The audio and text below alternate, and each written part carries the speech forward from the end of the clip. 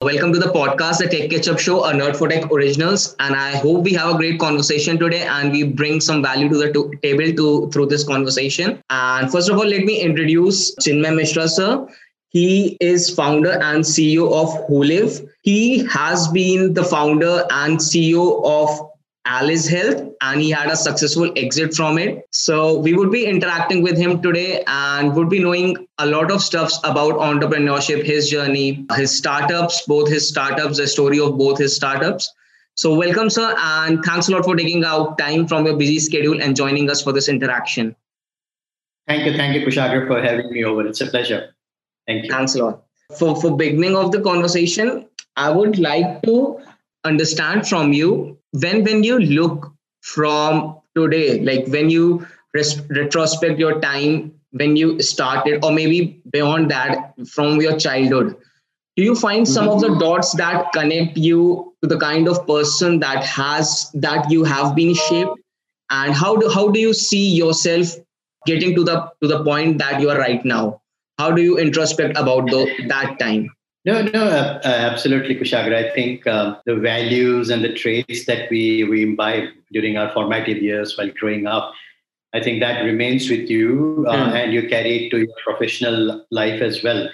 So, personally, I come from a background of educationalists. A lot of my father was a professor at NIT Roorkela all his life and stuff. So I come from a family of engineers and doctors, and who placed a lot of value on education and learning and being patient with whatever we take up. I think those are some of the traits, Kushagra, that not only did I carry in my professional life and my entrepreneurial journey, but I think also they have shaped me up to the way that I am today. Just to give you one small example, Kushagra, is I generally, I don't get too overexcited when there is something successful which is happening. Or at the same time, I do not get too despondent when things do not go right. So, and this is something that even, a lot of my investors have also come back to me and asked that, hey, Chinmoy, do you do, kind of yoga or meditation? How can you be so level-headed, in either of those situations? But I think that is something, Kushagra, that just comes to me. That's the way that I have been raised up, not to get overexcited or over sad. So you're very right. Some of those traits we carry in terms of our patience, ability to be patient with things, especially in an entrepreneurial journey where, there could be weeks where nothing happens, and there could be a day when weeks happen. All right. So it's very crucial to be patient, to be disciplined. And yeah, there is something that you carry from your childhood, but not to say that those are the only ways or formula for being successful. Everyone have their own traits, their strengths and the weaknesses, but definitely they play a very big role here, certainly. So before you started your entrepreneurial journey and before you founded AllizHealth, you had been in the corporate sector for a while, and you knew how the organization works, how the companies actually function on different levels. So my question to you is, what do you feel like? There must be certain advantages that the entrepreneur who has been in a corporate world beforehand and had been on the other side of the window gets certain advantages when he or she is starting their entrepreneurial journey. So I would like to know those advantages which you feel an entrepreneur has when they have a certain background of corporate, and are there actually any disadvantage that a person could get when due to his Now, in my professional journey, before I started being an entrepreneur and AllizHealth, I worked with only two companies. One was a few $1 billion company. I joined Infosys and moved to US for about 10 years or so. Worked with a company called 89 US Healthcare through Infosys. So there I got a taste of a large corporate culture. And then after post my MBA, I worked with a slightly smaller firm, setting up their product division in the US and stuff. So I got a flair of the startup world, kind of small company. And from each of those two, I had something or the other to learn. Now, from a big corporate, you learn about how a company goes about building its culture. When you're employing 5,000, 10,000 people, there is a certain culture that you have built, and you need to, we get to know how they have gone about building that culture. Right. That's one.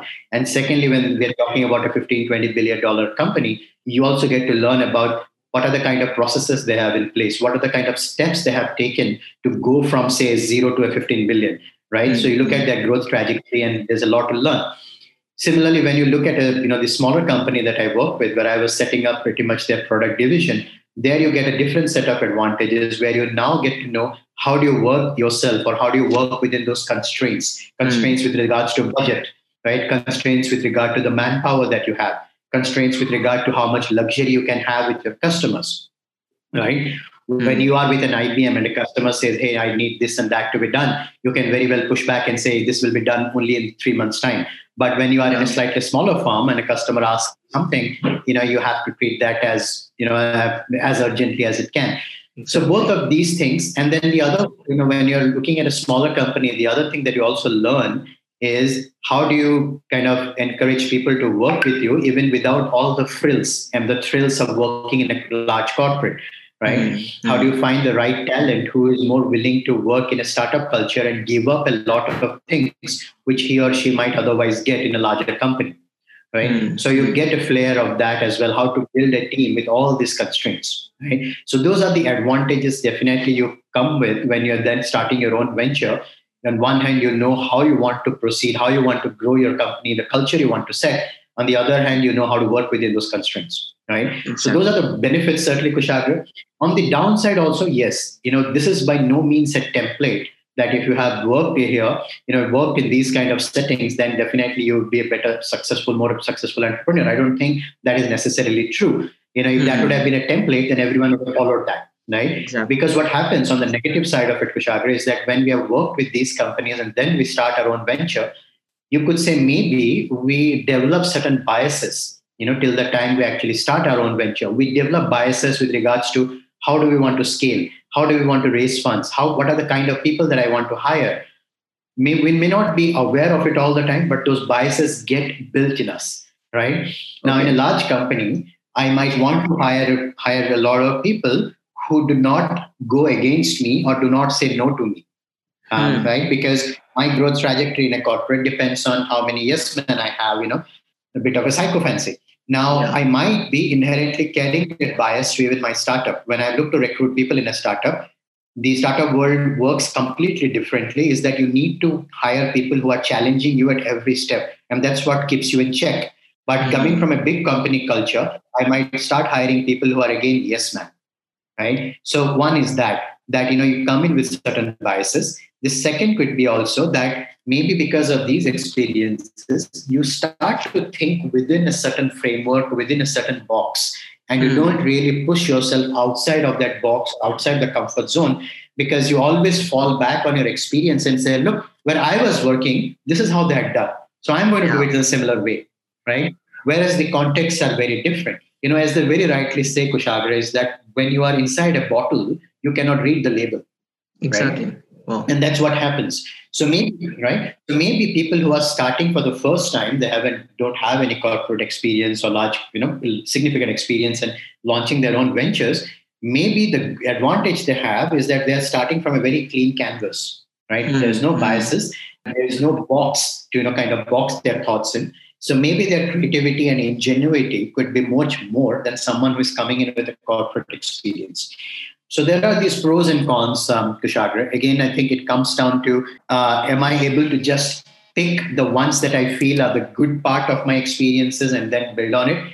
Or, am I carrying everything with me and, falling into a trap of being biased and so on? So it's a fine balance. There are definitely no right or wrong way to go about it. It's just, the way it is, right? Some of us first take a corporate life and then get into entrepreneurship. And I think it's becoming more and more fashionable these days to jump into entrepreneurship without experience. And that wasn't so much the case when we started 10 years back. As simple as that. Exactly. As you mentioned, the pros and cons of this particular point, when you thought of beginning your entrepreneurial journey, or when you thought of doing your own venture, what kind of change in mindset did happen to you during that period, which helped you in pushing yourself and going and starting your own venture. Also, I would like to know from you, was there any point before that when you actually started that you had this thought, but you had to like it was just a thought, you didn't take any action, or there were certain circumstances which didn't allow you to take action? So what was that change in mindset that happened to you personally while you actually set out your foot in this entrepreneurial journey? I think one of the good things that happened to me, Kushagra, without knowingly or unknowingly, is that when I was in the US and I was working with this client, I think by that time I had significant experience in the health space. So at one point, I think when at that point in time when you're talking about 2005, 2006, that's the time when even the entrepreneurial spirit in the US, and you started hearing a lot about startups and so. So I think that startup bug had bit me at that time. And my entire decision to go to Babson, which is considered the mecca of entrepreneurship, Babson College in Boston, I think it was a very conscious choice on my part that I wanted to come back to India and start something of my own. And I wanted to move from a technology consulting and a background to something more business driven and strategic thinking. That's the whole reason I went to Babson.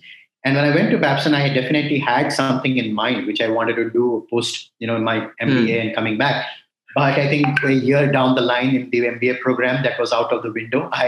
The more, you learned about various techniques of analyzing an idea. And, when I started applying the same to my own idea, I realized that there was a lot of, loopholes and gaps in that. So I think by the end of the second year of my program, that idea was out of the window. So then I joined this smaller company, again, with a very conscious decision of actually learning how the startup thing works or how a small company operates, the things that I mentioned to you before. So I think it was fairly, very rewarding job, I would say, not just monetarily, but I was working with an amazing, incredible gentleman who had founded this company. So I was working with him directly, and every time I interacted with him, there was something or the other for me to learn. And that actually made, Kushagra, my decision to leave that company much tougher, because I was learning so much. But I think, very funnily, it was in 2012, towards the mid of 2012, when one day the gentleman, the CEO, he walks into my cabin, and then he just stands there and says, he looks at me and says, Chinmoy, what's wrong? So I think, I just I don't know where I drew the courage from, Kushagra, but I looked at him and he said, sir, I'd like to move on. I don't remember where it was. I think it says that all that you need in your life is 5 seconds of bravery, right? Yeah. I think he could sense that I was not at ease. There's something else I was looking at, and even I felt that somehow I drew that courage, and I said, "Sir, I'd like to move on," and that's essentially how I jumped into the world of entrepreneurship. And the first few months, Kushagra, are extremely tough. So for everyone looking at entrepreneurship as a career path, you need to ensure a few things. One is that it's an incredible leap of faith. You are foregoing your well-paid job, your monthly salaries, the leaves and the luxury of flying out to any place that you want to, vacationing. So you're foregoing all of that, and you are getting onto a path which is extremely unpredictable. So it's a huge leap of faith. So for the first few months, Kushagra, it becomes extremely tough when you do not have that, monthly check coming in. The last day of the month, you're still kind of logging into your bank account to see if you're getting money from somewhere. And the second part of it is that when you start looking at this journey, I think what one should do is look at the support system that they have. Because at the end of the day, when you are going through the downs, the ups and the downs, and more the downs, right? It is your support system, your family, your spouse, your parents. They are the ones that you can count on, for anything. So if you are struggling with building a support system, if you are struggling financially, your family is struggling financially, then my 2 cents would be, wait for the right time. A lot of people say that, hey, look, if you are waiting for it, the right time never comes. But, that's something, Kushagra, I slightly disagree on, especially in an Indian ecosystem. In US and Western world, it's still very true that, and simply because the differences between the two worlds is that In US, you might jump into an entrepreneurship field, and if you fail, you still have multiple options open for you. Because failure there is still kind of respected. But in India, if you are starting something without financial security and you fail, then it's very tough for you to get back into a job market. And people also, because we do not celebrate failure, people tend to look down upon it that, hey, look, he tried to do something, she tried to do something and it didn't work out, so he or she might be bad. So I think there is a contextually it's different. So people who are looking to start, I think ensuring that you have a good support system and ensuring that you have adequate financial, you could say, cushion for any kind of adverse situation in your life or your family's life, that becomes very critical in our context, Kushal. So, I had, fortunately by God's grace, I had that second part of it pretty well covered. And maybe that's the reason I could take that plunge much easier manner than it is to some other people. You defined something which is quite fancied upon in India currently, the word of startups and all, and we sometimes miss out certain points and emotionally how much we get motivated rather than the correct reasons for getting motivated. The kind of motivation that we are getting is due to the emotions coming from inside. So you very well quite defined it that the context in USA or in the Western world is quite different from the kind of scenarios that we have in India. You have spent a lot of time building your startups and working in the corporates, and you have had your taste of both the cultures, like what goes in other countries and what goes in India. Why do you feel is this particular practice actually of not celebrating failures, that mindset of looking down when someone fails? Why do you think is that kind of mindset build, like why that kind of mindset prevails in India? Because when we see a lot of Indians succeeding outside, there are certain things that we can learn and we need to learn from them so that we could develop that kind of culture and that kind of environment surrounding mindset in India as well. So absolutely. How do you go about this point? Like, how do you go about the change in mindset that happens and the various reasons due to which it happens? I want Kushal completely. I won't throw the baby with the bathtub when it comes to startup culture in India. Correctly, I think a lot is changing and changing for the good. You will see a lot of corporates who actually hire people who have been entrepreneurs before, and even in our own startup, when we look at CVs of people who had started their own businesses, maybe for some reason it didn't work out, we actually encourage and try to get them on board. So I think the mindset is changing, but where we are coming from, Kushagra, is that, hey, look, we are still a pretty young country when it comes to compared to the Western world. How many years of our independence and so on, and we have been predominantly a job-oriented economy. Right, where you graduate, you either pursue your engineering, your doctor, your medicines, so that you can get a good job, right? And that's how our wealth creation has been. The whole world of entrepreneurship, the entrepreneurial ecosystem, I won't say that it's new. It has already been there. Always been there in the country. But if you look at it, it's always been restricted to a certain community, right? Like the way we call it the Banyas or the Marwadi community. We almost say that if you are a Banya or a Marwadi, you need to start your own business. But if you're anything else, you need to be an engineer or a doctor and take up a job. So I think that's also driven by the fact that the opportunities in our country were limited.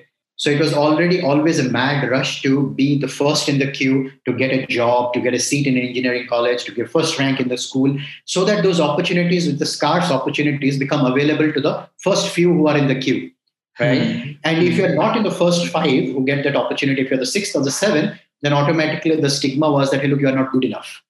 Okay. Right? But we didn't consider that maybe the opportunities aren't there for all the 10 people. It's only there for the 5. But I think that mindset is definitely changing, Kushagra. A lot and more people are becoming open to the world of startups and entrepreneurship. And I think I would give a lot of credit to some of the wonderful startups we have in our country, like the InMobis, the Flipkarts, Zerodha, Zoho, and even if you go back a little bit, Infosys, HCL Tech. So these guys actually brought that revolution and showed to our previous generations too that, look, this could be a legitimate career choice. Not simply as a pastime or as pure indulgence. It's a legitimate career choice. So I think that is where things are changing and improving, right, Prashant? And it will take time, but we are definitely reaching there where at some point in level, we would also be starting to celebrate failures, because one of the things personally I maintain always, Kushagra, is that an entrepreneur never fails. The company might fail or succeed, but an entrepreneur never fails, right? Exactly. Just the very fact that you had the courage to take that leap of faith, it's more important to cross the starting line, more difficult rather to cross the starting line than the finish line. The very fact that you have taken that step, that itself shows that what you are made up of. So things are changing for the good, Kushagra, and I think with more and more success stories, more unicorn stories, by next 5 to 10 years, I think this will become almost mainstream, for a lot of people. Exactly. First of all, you founded AllizHealth, which was in the domain of healthcare sector. Right. Then you shifted to a bit of hospitality and kind of thing with HooLiv. These two domains, from the personal knowledge and the domain of my knowledge, I feel that these two fields, when you look from starting a business and building something, are quite different from it. So, how challenging was it for you to have that shift of paradigm in domain when you shifted from a healthcare sector to a hospitality sector and started your business?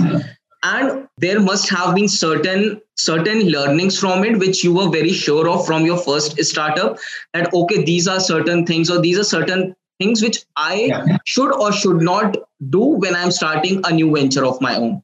So could you please elaborate over this point?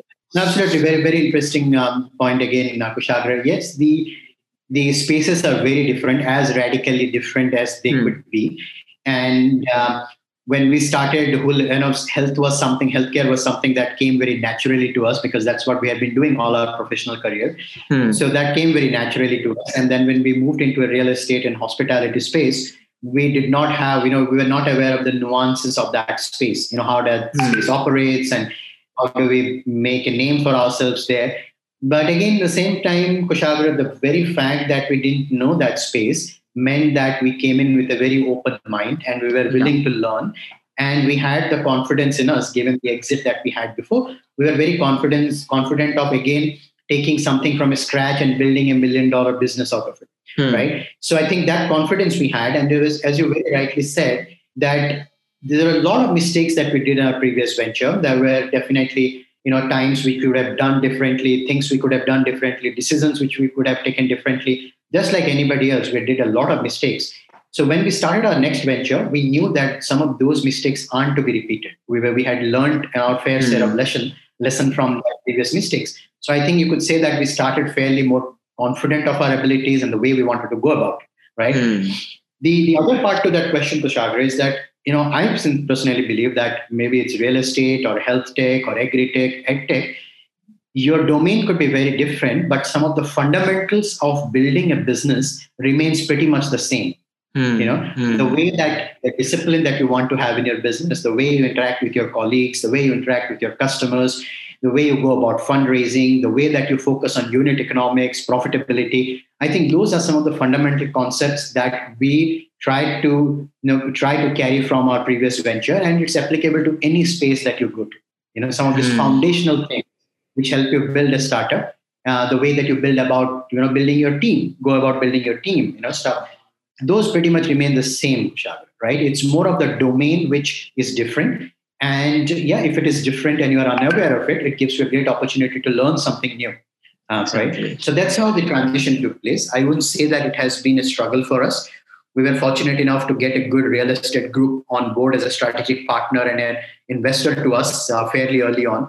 So we had the chance to talk to them and learn a lot from them as well. So the more and more we are getting into it, the more we're realizing, Kushagra, is that a lot of things remain the same. It's only you could say the top 20% which differs from domain to domain.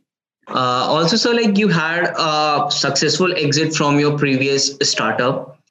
So for the sake of learning for the audiences, could you just explain what does a successful exit from a startup means? And then how challenging is it for a founder or co-founder to have a successful exit from a startup in looking in the current setting of Indian startups today?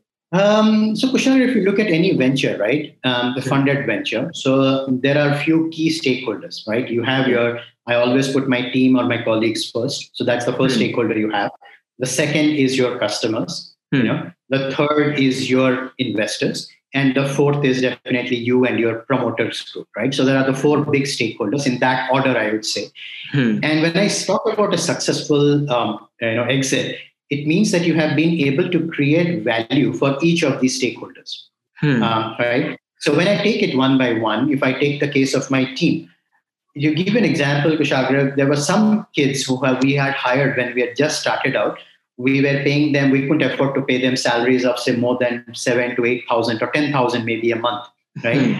Post acquisition, in 5 years' time, the same guys are now getting a 70 to 80K take home, right? So that's the kind of difference that has been brought to their life. That's the value addition that, by God's grace, we were able to bring to their lives, right? So they are one.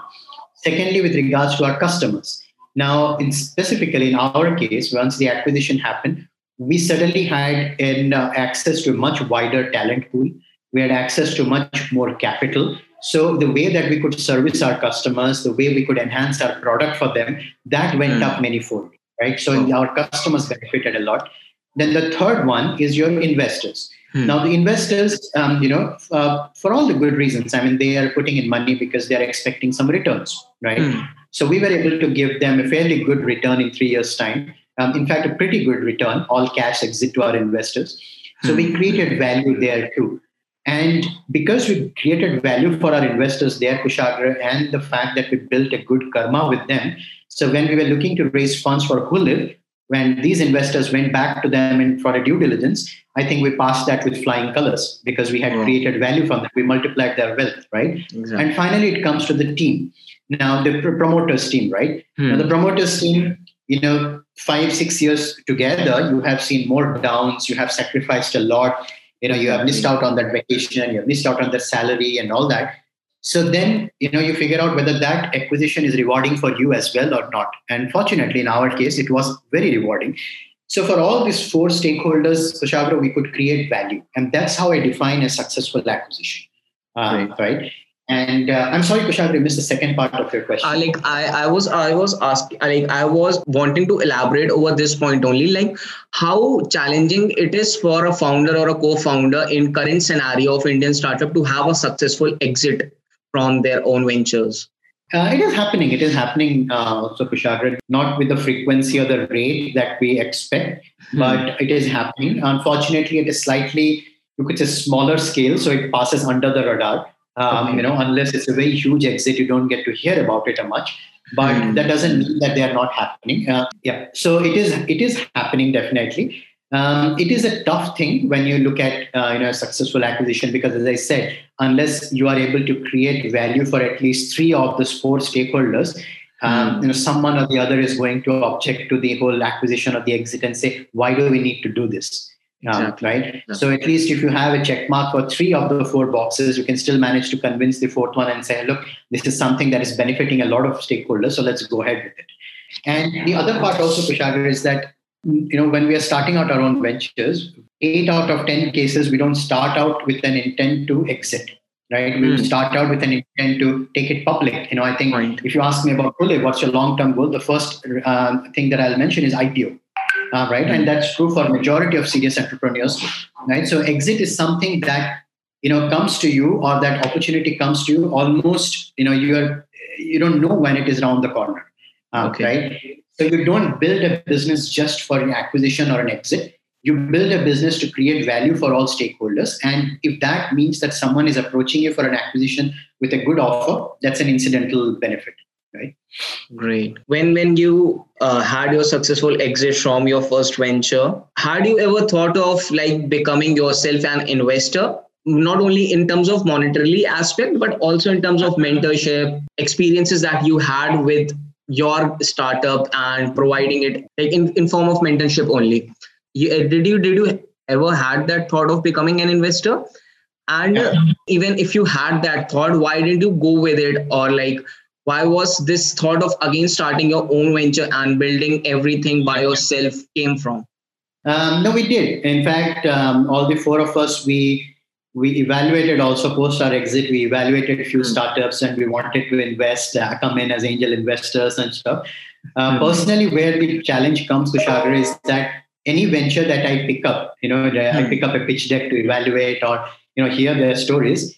I think the first thing that I start figuring out mentally is what are the things that they're doing wrong, and that's something that again comes from our experience. That hey, we did these 5 things wrong, and these guys are also doing something on similar lines, and it is equally wrong. So it became at one point when we were evaluating, it became very difficult for us to keep our minds open and the biases aside and purely judge a deck or a startup from purely its merit. There was always a comparison with what we were doing. And so that's the reason we said that, maybe angel investing is not something our cup of tea. And also, Kushagra, that led me to actually have much deeper respect for the angels who had invested in us. Because once you are on that side of the table, that's when you realize how difficult it is to part with your money, even if it's a small ticket. And when you talk about angels who are meeting you for the first time and investing, 1 CR, 1.5 CR of their hard-earned money, you have deep respect for them. So that's the reason, Kushagra, we stayed away from the angel investing space. In terms of the mentorship, I'm currently mentoring a lot of startups. I wanted to give back something to my state of Odisha, so I'm mentoring a few startups from Odisha. I'm mentoring an edtech startup based out of Delhi. So I help them out completely in a pro bono. I have no expectations of any returns, but I just help them in the way that I could. I connect them to investors in my community, help them evaluate the pitch deck and stuff. So that's where we are. And last part of it, Kushagra, why again a second venture? I think it's entrepreneurship is very, very addictive. Once you have started your own venture, it's very difficult for you to go back to a job. It's extremely addictive, and you just can't live without it. The adrenaline, that rush that you have every now and then, the excitement that you live, the world of uncertainties. I think it's very difficult to get away from that. Even though that maybe the life other side could be much more rewarding financially, at least. But the world of entrepreneurship is absolutely rewarding when it comes to your whole changing you as a person. I mean, entrepreneurship changes you as a person, right? Joy of creating something from scratch. That is, unparalleled. So I think that's the reason we thought of starting something again. It's purely an addiction. Great, sir. Also, so I would wish to know, how did this idea of HooLiv actually came from? And we have discussed in this podcast that you were doing something in the healthcare sector. Then, how did you figure out the problem statement here? How did you come across this? I don't think, Kushagra, we had a big eureka moment, as such. But post our, once we moved out, post the acquisition, about helped them with a year with the transition, and then we moved out. So we were looking for some other big ideas, and maybe we came across few students who mentioned about their experiences while staying in some of the North Campus facility in Delhi and all that. And that kind of gave us an idea that, hey, why don't we look around this CoLiving and shared accommodation. One of the things that has always fascinated me, Kushagra, is that I firmly believe that going forward, it's going to be a shared economy. Whether it is, in terms of driving, you have the shared cars, in terms of even real estate ownership is now a shared ownership. So I think I was very bullish on the shared economy, and that kind of almost pushed us towards this space of shared accommodation. And when we looked at shared accommodation, there were two segments, essentially, which are big segments. One is you talk about shared accommodation for executives or working professionals, young couples who are moved to a city. They don't want to own an asset because they don't have any plans of staying there. So they look at shared accommodation. The other one is the student part. Yeah. Right. And I think we could relate more to the student part because all of us have been through that phases in our life. And we know the challenges and the struggle that comes with student housing. And so that almost pushed us towards the student housing segment, Kushagra. And then we realized, the more we went deeper into that, we realized that, hey, look, this is actually a huge virgin space. There are not many people who are into this space. Even if they are predominantly focused on the metros, the tier 1 larger cities. Whereas when you look at our focus areas, which is slightly the smaller cities, the non-metros, that's a gold mine, right? So I think the more and more we started exploring this space and researching it, we figured that, hey, look, this could be a very, very interesting space and something that we do have the appetite to take it up. So that's how we the trajectory went. Great, sir. So now this would be the last one for this podcast. I wish to know the kind of fear when you started your entrepreneurial journey, or when you were about to begin your entrepreneurial journey, the kind of fear that you had back then. I personally believe that fear is something that will remain with you, like even if you reach to a certain level of spirituality and calmness of mind. Fear is an element that will remain with you. It is your response to fear that changes over the period of time. So how has your fear that was when you were starting your entrepreneurial journey and now, the difference between the fear that you have when you are starting something new, how that has been like completely different for you? It does, very, very rightly said, Kushagra, that fear always remains. Even 10 years in this journey, the fear is always there. And as you very rightly said again, that it is fear that helps you make wiser decisions, and also cover your bases to a lot of extent, so you don't expose yourself to unnecessary risks. I think that's fear is what drives those, is motivating that. But yes, the way that you deal with fear changes over a period of time, or rather, Kushagra, what you term as fear or what you are fearful of, that changes over a period of time, right? So when we are starting out, I think we were afraid of when we read about some of our competitors raising, say, a huge fund, right? Or one of the people that we were targeting as our customer going ahead with our competitor. Those were the kind of things that we were very afraid of. We were fearful of that. We were fearful of missing out on salary payments to the people that we had hired. How do we generate their salaries? How do we always hoping that we don't miss out on those things. But gradually over a period of time, and as we said today, Kushagra, when I read about my competitor getting funding, or I read about someone else tying up with something else, I'm no longer scared of that, or I'm no longer fearful of that, because being in this space, you start to know, or you start to read between the lines.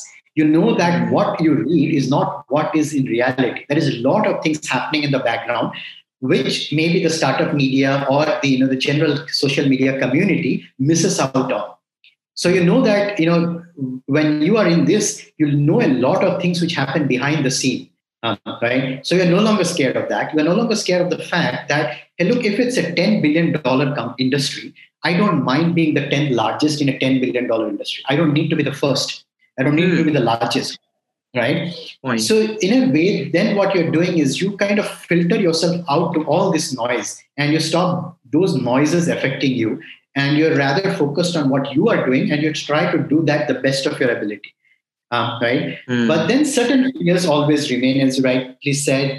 It's fear about disappointing your customers, disappointing your investors, your team members, or not being able to lead your team successfully. I think those will always remain with us, Kushagra. But yes, there are a lot of things which you're fearful of 10 years back.